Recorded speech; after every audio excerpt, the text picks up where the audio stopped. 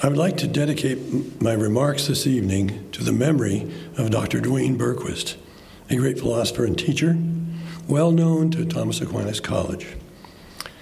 He had been my guide and mentor for my entire adult life, and were it not for his rich teachings, which originally attracted me to philosophy, I would not be standing here before you tonight. Now, Thomas Aquinas College is well known for centering its curriculum on the great books of the Western world. But one of the first things a student notices about these books is that many of them say opposite things. This poses a problem for how the beginner can learn from them, and also raises the larger question of whether we can learn anything from philosophers if they cannot agree among themselves. Imagine if carpenters could never agree on anything. If you ask one, he insists plywood is the only sensible choice for your project. If you ask another, he says, above all, you should not use plywood. Use anything else but that. Every book published in carpentry is quickly followed by another book that attacks all the principles and conclusions of the first. No two carpenters can agree on how to build a deck, a chair, a wall, or a house, nor on what tool to use for any procedure, or even on what carpentry is. Would this not provoke in anyone despair and justify concluding that there's no such thing as the art of carpentry? Well, philosophy seems to be in this very predicament. From its inception, it has been plagued by disagreement. Some philosophers have said there is only one elementary substance, others that elementary substances are infinite in number and in kind. Others deny that any substance can be known. Some philosophers say all human knowledge is derived from sense experience. Others that intellectual knowledge does not depend on the senses. And still others, there is no human knowledge whatsoever. Some say happiness is pleasure, others wealth, others honor, still others that the highest good is different for every individual. Philosophers say contrary things both about the starting points and about how to proceed in philosophy. They even disagree on what philosophy is. Here's a quotation from David Hume. Quote, "There is nothing which is not subject of debate, and in which men of learning are not of contrary opinions. The most trivial question escapes not our controversy, and in the most momentous we are not able to give any certain decision. Disputes are multiplied as if everything was uncertain." Unquote. No subject is free from these conflicting opinions. It seems every philosopher has a philosophy of his own. The universal disagreement appears to discredit philosophy completely and is a perennial scandal. What is the most reasonable thing to do when authorities disagree on some important question? Historically, there have been three different reactions. The first is typified by Michel de Montaigne, a 16th century essayist, for whom the many opposing views of philosophers is itself sufficient proof that no resolutions are possible. For Montaigne, philosophy consists merely in listing the opinions and then moving on to the next topic, without ever attempting to resolve the question. This kind of radical skepticism actually dominates academia today. They tell us philosophy can be no more than history of what philosophers have said and have thought. Instead of "let no one ignorant of geometry enter here," the sign above the entrance to the modern academy would say, "Abandon all hope of truth, ye who enter here." Anyone who dares to say he has found some truth outside of science is scorned and ridiculed. Believing that there is such a thing as truth is taken as proof of arrogance. What should we make of this utter skepticism, which is the expression of a profound intellectual despair? First of all, we should point out the self-contradictory nature of radical skepticism. If someone says no truth can be known, then he is asserting something he thinks is true and that can be known. Every denial of the possibility of truth assumes that truth exists. Thus, there's no need to argue against radical skepticism. It self-destructs. It is absurd to use reason to attack reason. The skeptic, in effect, is sawing off the limb he is sitting on. But we can say more. Montaigne and most modern thinkers are counseling that we give up the enterprise. Is philosophy that impossible? If something is difficult, there are always those who will call it impossible. For decades, field and track commentators proclaimed that it is physiologically impossible for a human being to run a mile in less than 4 minutes. Until May 6, 1964, when Roger Bannister ran a mile in 3 minutes, 59.4 seconds, a record that lasted only 46 days. The 4-minute barrier has since been broken by over 1,000 male athletes, some of whom were in high school at the time. Likewise, in our criminal justice system, disagreement does not cripple a trial. The prosecution and defense each present the strongest case they possibly can, but we do not conclude that no verdict can be reached because of the opposing views. In science, also, contradiction does not produce despair. In the 19th and 20th centuries, when physicists found strong evidence that light is a particle and that light is also a wave, they did not despair, but worked for a resolution, which ultimately led to the development of quantum theory. Also, skeptics may be making more of a statement about their own personal incapacity than about the impossibility of finding solutions. Perhaps Montaigne, when he throws up his hands, is telling us more about his own inability than about philosophy itself. There is, after all, the 8-year-old boy who declared, "No one can lift 100 pounds. I know, I tried it." But the most telling rejoinder to the skeptic comes from nature herself. Every man has a natural desire to know, and natural desires are not in vain. For example, every animal has a natural desire for food. This does not mean that no animal ever starves, but it does mean that food for each species exists in nature and is in principle possible to attain. Likewise, man's natural desire to know does not mean everyone attains the truth, but that truth exists and is possible to reach with the equipment nature has given us, the senses and a mind. Even the skeptic gives witness to the natural desire to know because he has despaired, and no one despairs over something he never desired in the first place. One thinks of Aesop's fable with the fox and the sour grapes. There is something too facile and cowardly in this first reaction. It is unworthy of the wise man. René Descartes, the father of modern philosophy, read Montaigne and was dissatisfied with his skepticism. In response to disagreement, Descartes offers a different proposal. He explains that he experienced bad teachers in college and concluded that none of the persons who taught him really knew anything. And since previous philosophers disagree with each other, he concluded none of them had the truth either, because if one did, he would have convinced the others. Here's a direct quotation from Descartes saying that, quote, "There is in the sciences scarce any question about which men of ability have not disagreed. Now, whenever two such men are carried to opposite conclusions regarding one and the same matter, one at least must be in error. Indeed, neither of them, it would seem, has the required knowledge. For if the reasoning of either of them were certain and evident, he would be in a position to propound it to the other in such a wise as to convince him also of its truth," unquote. So Descartes decides to reject his predecessors and contemporaries and begin philosophy again by himself. If you want to do something right, do it yourself.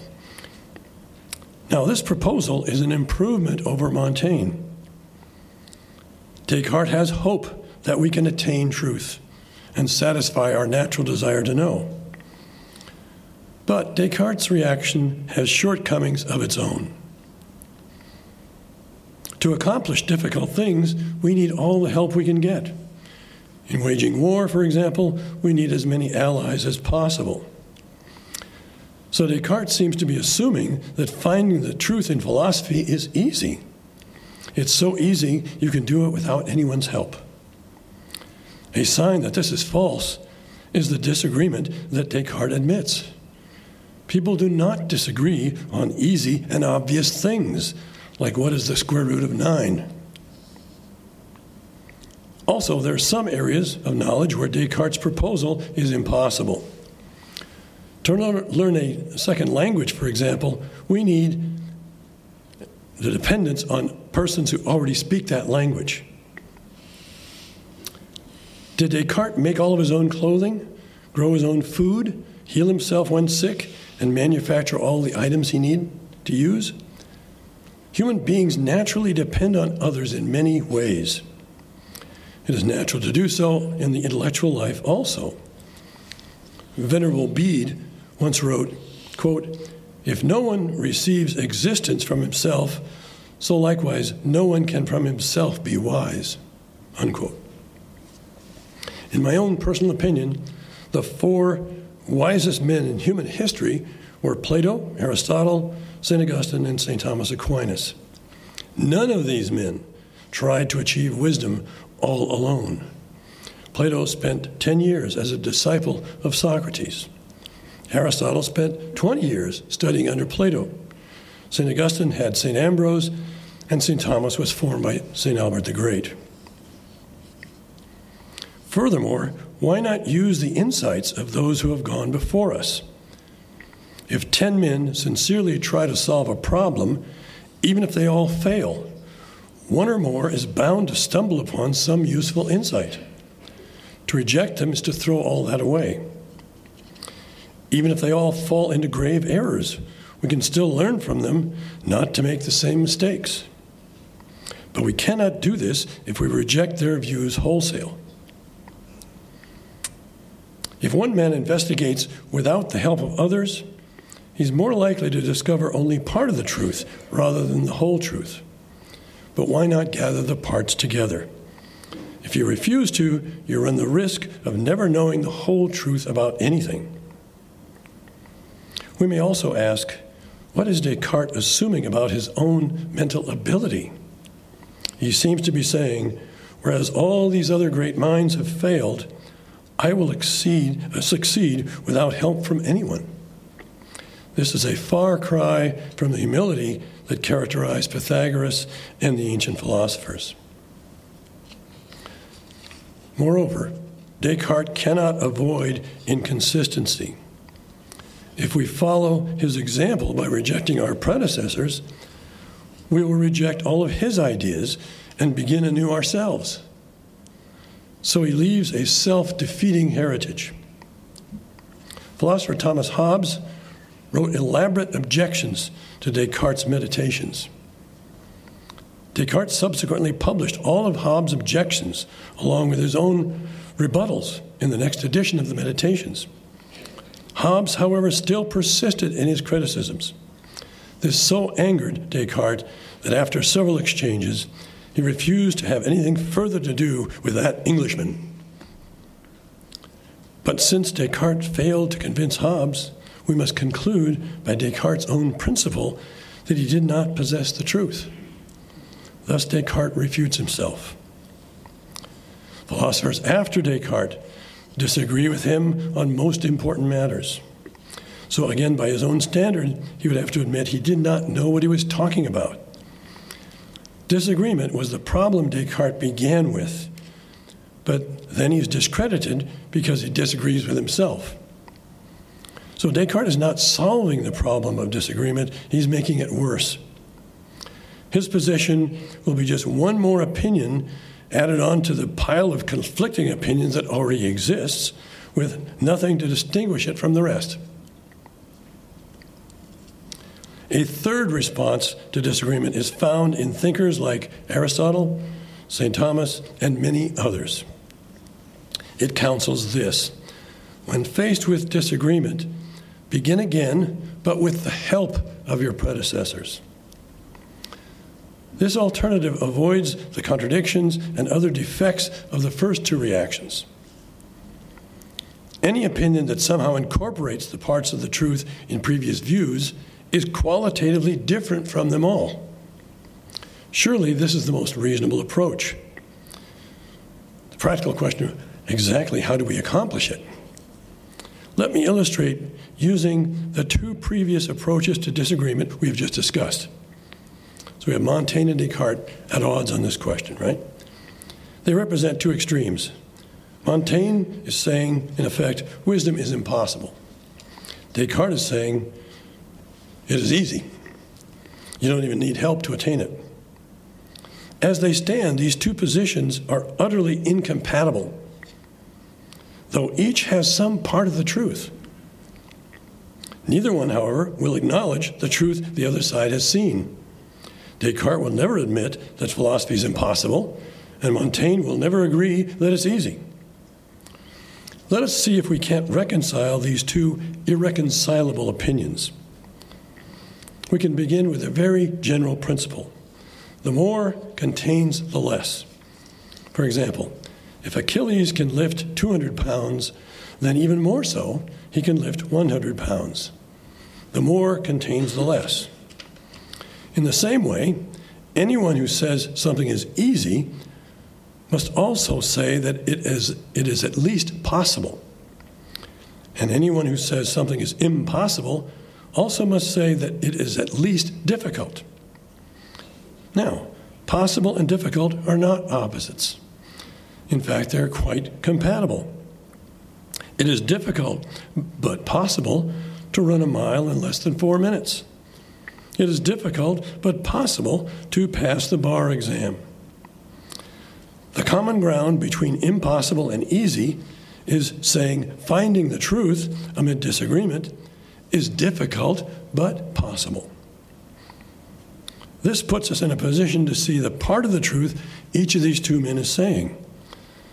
The middle position is actually more probable than either one of their positions because it has none of their defects or self-contradictions. This resolution of opposites is like a sieve that filters out the dross and preserves only the gold. So behold, the disagreement between Montaigne and Descartes can be resolved. And here's the important part. We did it with the help of our predecessors, Montaigne and Descartes. We can draw one further valuable lesson from this disagreement. Plato and Aristotle teach that the catalyst for philosophy is wonder, an emotion compounded of three elements: a desire to know, the fear of error, and the hope of overcoming the obstacles that stand in the way of the truth. If any of those three components gets out of balance, wonder is destroyed, and the whole intellectual life is compromised. If there's too much fear, it paralyzes the mind and produces the despair of skepticism, as we see with Montaigne. Overconfidence, on the other hand, causes rashness, as we see in Descartes. Again, their conflicting opinions has been extremely instructive. Philosophers agree on much more than is realized. Now, I'm actually going to bring out your chart here. We're going to talk about that in a second.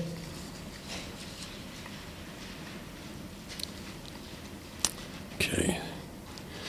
The agreement is seldom on the surface, however. For example, the first Greek philosophers disagreed radically on what the principles of nature are. So again, direct your attention to that chart on the back of your outline, which divides out their opposing opinions. And I borrowed most of this from chapter 2 of book 1 of Aristotle's Physics. Look at the divergence of opinion here. Some of these men said there's only one principle in nature. Others said, no, there are many. Even those who agreed it was many, some insisted it's a finite number, like Empedocles. He had 6: earth, air, fire, and water, love and strife. Others said, no, they're infinite in number. That's Democritus, and all the same kind, however. Anaxagoras said, no, they're all infinite in number and infinite in kind as well. And the other group, the ones who said it's only one, some said it was changeable. Others said, no, it's unchanging. Parmenides and Melissus fell out when one said it's finite, the other said infinite. And even those who said it was one and changeable, they disagreed on what it was. Thales thought it was water, Heraclitus fire, Diogenes air, and Anaximander was kind of cagey. He says, I'm not actually saying what it is. It's kind of the indefinite. And he was really smart, because the indefinite is just part of the characteristic of that original universal matter. Now, quite a smorgasbord of opinions, right? 9 possibilities and a thinker in each slot. Every opinion here is contradicted by 8 other opinions. What could be more hopeless? Yet, Aristotle says something very shocking about these opinions. In effect, he says, these men are all saying the same thing. What? How can you say that when their claims all contradict each other? It would be difficult to invent a more divergent set of opinions. Nevertheless, Aristotle sagely points out that Thales explains change by expansion and contraction of water. Empedocles accounts for change by assembly and disassembly of the 4 elements. The atomists, Democritus and Anaxagoras, use congregation separation to explain change. Even Parmenides, Aristotle remarks, treats hot and cold as principles under the names of fire and earth. Now, these are all pairs. What do all these pairs have in common? They're all opposites. Aristotle's right. All of these men take it for granted that change is between opposites. This hidden agreement is astonishing. The surface discords hides the deeper harmony which provokes wonder. These philosophers seem to have, it's almost as if they have a secret pact that even they themselves are not fully aware of. And it's especially encouraging because whatever they all agree on is more probable than only what one says. So we're making progress here. Okay. Aristotle then verifies this insight that they have with an induction, looking at the various kinds of change, and it is verified there. Then he confirms it further with a reason, showing if there's no opposition, no change is possible. For instance, going from white to sweet does not force a change, because white and sweet are not opposed. I can go from 10 o'clock, this thing is white, and 11 o'clock it's sweet. No change is necessary there. Maybe I start out with sugar. It's the same sugar I had, and there's no change whatsoever. So the disagreement of these first philosophers leads us, with the help of Aristotle, to discover the first and most evident thing about change. Change is only between opposites. By the way, Aristotle draws not just this insight from the first philosophers, but many, many others as well. This is the very finest use one can make of one's predecessors. Many winters ago, when I was an undergraduate, just beginning in philosophy, merely seeing what's on this chart and what Aristotle did with it would have been sufficient to make me a disciple of Aristotle for the rest of my life. We must not allow surface disagreements among philosophers to make us overlook any hidden agreements they might have. By the way, what we just looked at here is a superb illustration of tradition in its very best sense. Tradition is not mindlessly repeating the past. Tradition is advancing a science or an art by building on what is best in your predecessors and using their help.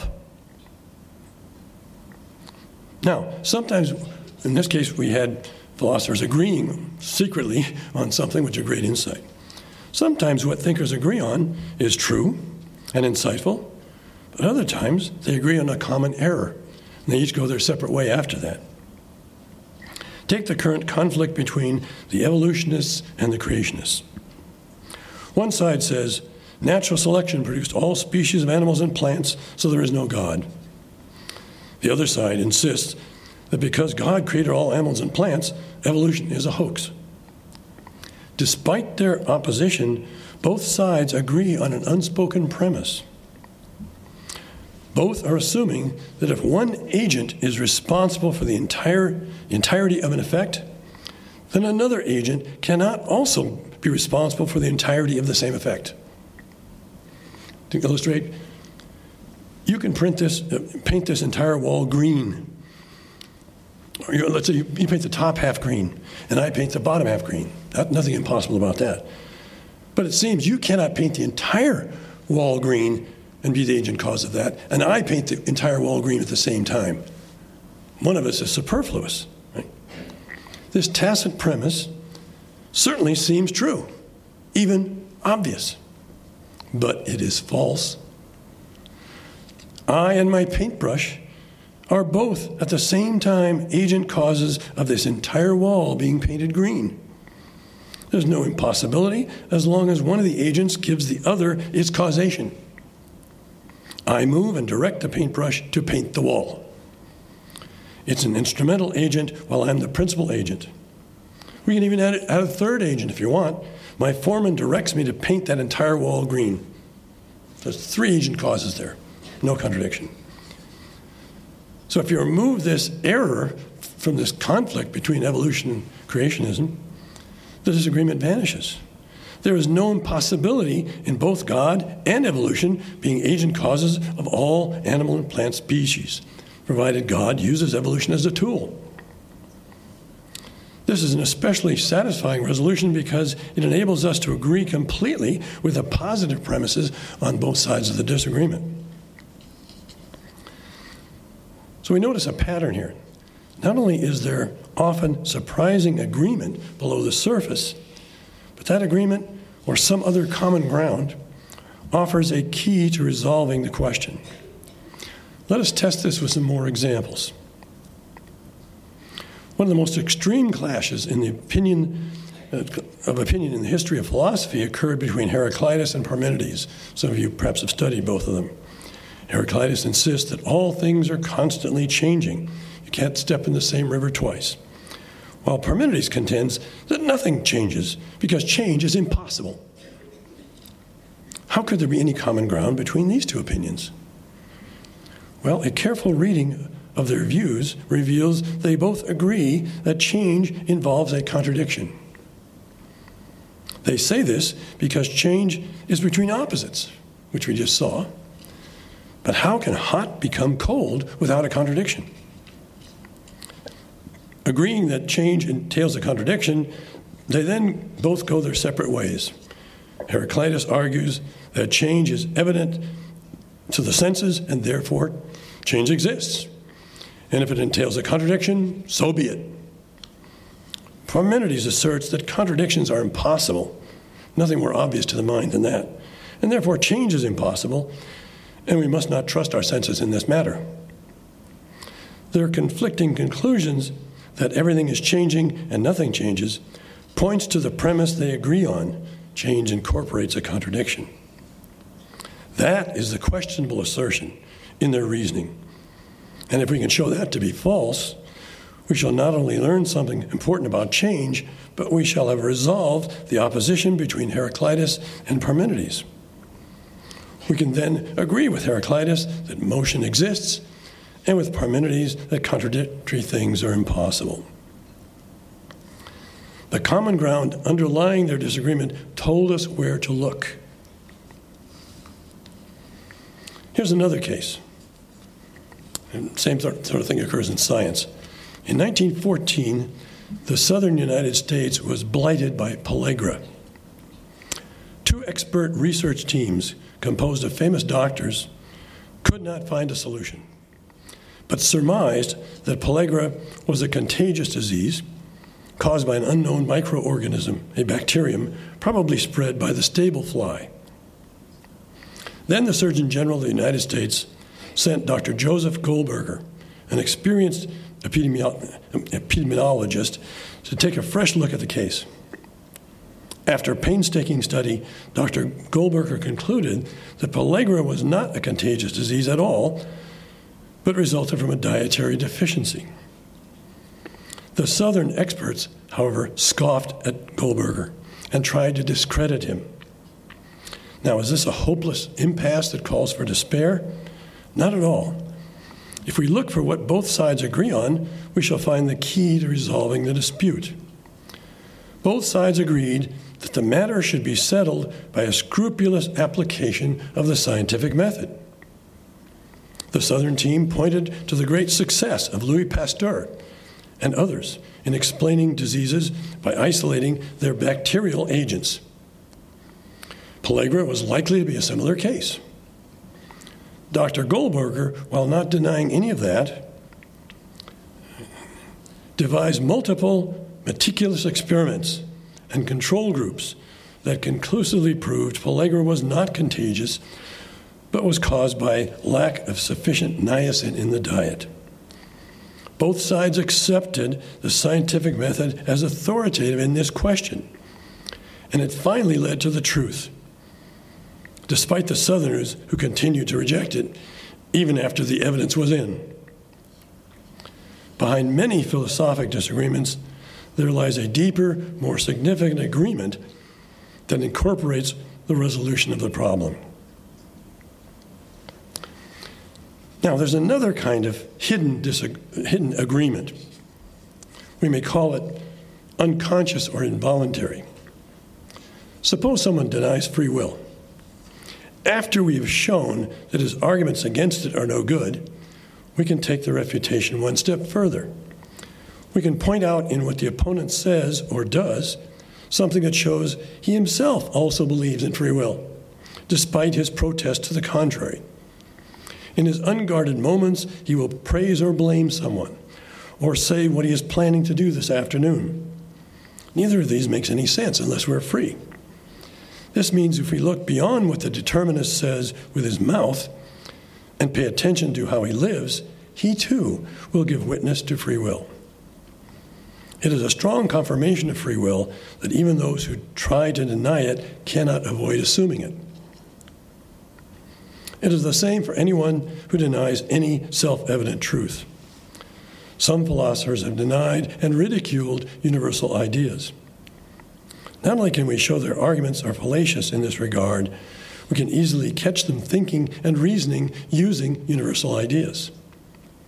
This is because they think with human minds just like our own and everyone else's. So far, we've examined several cases of disagreement and shown how they can be resolved. Now we're in a position to make a much stronger statement. Not only can conflicting opinions be resolved, they are a necessary step in searching for the truth.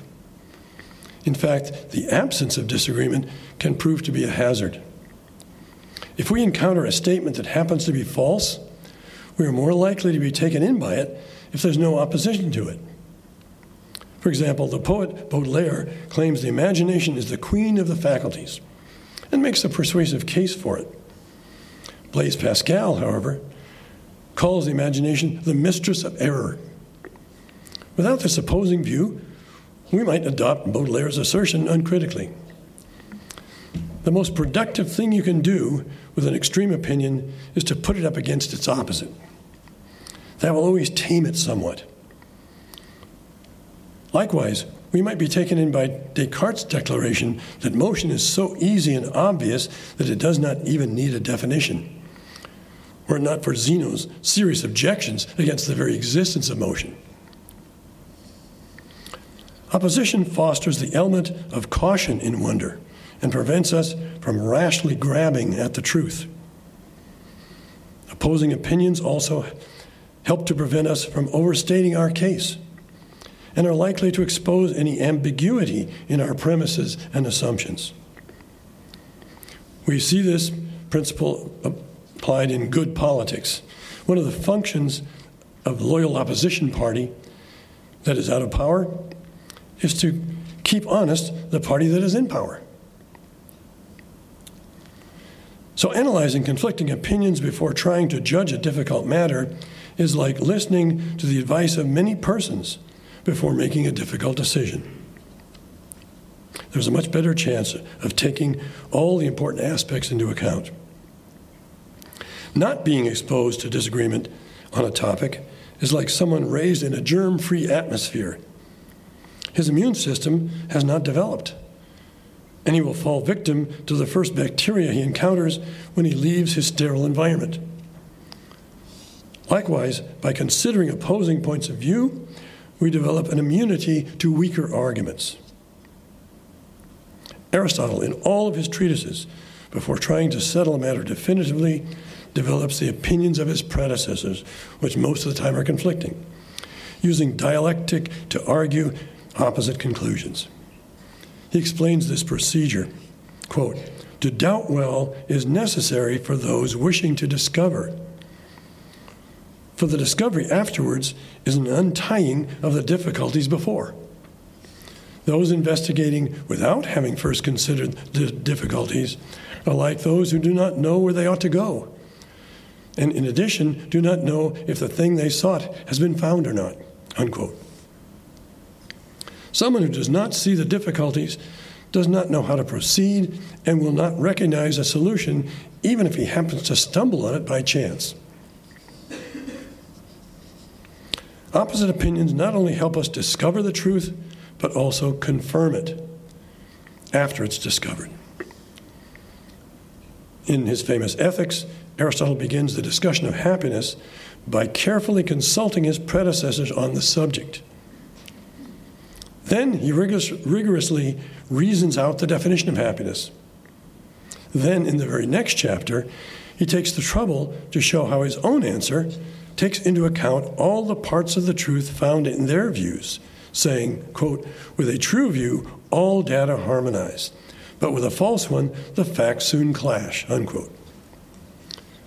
For he maintains it is not probable that their opinions are entirely mistaken, quote, "but rather that they should be right in at least some one respect, or even in most respects," unquote. In this way, we learn that Aristotle's conclusion is more probable than any of these others, since it unites in a single definition all the parts of the truth found separately in theirs, without any of their defects. Thus, he has used conflicting opinions in a wonderful way to confirm the truth. But what happens if no one before you has addressed the topic you wish to investigate, and there are no conflicting opinions? Aristotle was the first man to write a treatise on metaphysics. Thus, he had no conflicting opinions of predecessors to work with. What does he do? He himself constructs opposing arguments on all the most important questions in this new science. He devotes the entirety of Book 3 of the Metaphysics to this, before trying to resolve these questions definitively. That's a nice demonstration of the looking at conflicting opinions is a necessary part of the path to truth. So conflicting opinions to the wise man are what lumber is to the carpenter. Without lumber, a carpenter cannot proceed to make anything. Likewise, without disputes and disagreements, a wise man cannot resolve difficult matters. This is also true in science and theology. A colleague of the great physicist Niels Bohr remarked, quote, "Difficulties were for him merely the external appearance of new knowledge, and in an apparently hopeless contradiction, he conceived the germ of wider and more comprehensive order and harmony," unquote. We already mentioned in the 19th century, physicists found evidence that light is a particle and evidence that it's a wave. Out of this conflict eventually came the new insights of quantum mechanics. Einstein says about his own theory, relativity theory arose from the necessity from serious and deep contradiction in the old theory, from which there seemed to be no escape. In theology also, we find the same role of disagreement. Theology was born with the fathers of the church working to resolve apparent contradictions between different passages of Scripture. Reconciling these seeming contradictions led to a deeper understanding of the faith. Also, we notice in the Summa Theologica, every article begins by giving the reader several reasons for disagreeing with what St. Thomas is about to say. Then, after giving definitive reasons for his own teaching, he shows how it enables us to answer the arguments to the contrary. Hence, disagreements are not an embarrassment or an occupational hazard in the life of the mind. They are an essential part of the enterprise. To discover and confirm the truth, the philosopher, the scientist, and the theologian must seek out and actively cultivate difficulties and disagreements. The resolution of any disagreement requires finding a deeper level of agreement, some kind of common ground between the disputants. In some cases, this common ground will be a common premise, true or false, that both sides agree on. In other cases, we can reduce both sides to a more probable middle position. If neither of these options is available, we can still have recourse to some neutral, reasonable procedure to settle the matter. Even where opponents do not agree on a conclusion, they can often agree on the method to settle their differences. For example, let's say you and I disagree on how many square feet there are in a certain room on campus. You say 450 and I say 600 square feet. We don't agree on the conclusion, but we do agree on a valid, rigorous way to decide who is right. Measure the length and the width of the room and multiply the two numbers. In legal matters, two litigants who disagree about who owes who money can settle their dispute if they submit themselves to the authority of the law. The unbiased procedures of the court are the common ground. Recourse to a common method can resolve conflicts of opinion in science. If two physicists cannot disagree on a hypothesis of trying to explain the same phenomena, they can resolve their disagreement by devising an experiment that will lead to different results for each hypothesis. In philosophic disagreements, we can always fall back on the common ground of axioms that are self-evident to everyone, and the laws of valid reasoning common to all human minds. No disagreement can be resolved without having recourse to some kind of common ground. Many centuries ago, Heraclitus said, quote, "Those who speak with understanding must be strong in what is common to all."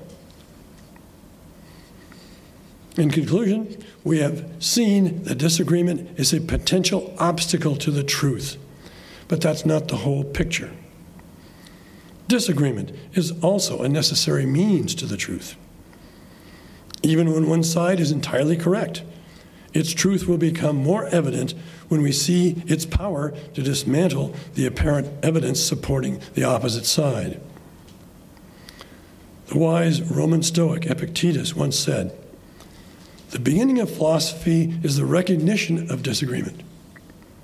Then it seeks the cause of it, and then discovers some principle to distinguish what seems to be true from what really is true."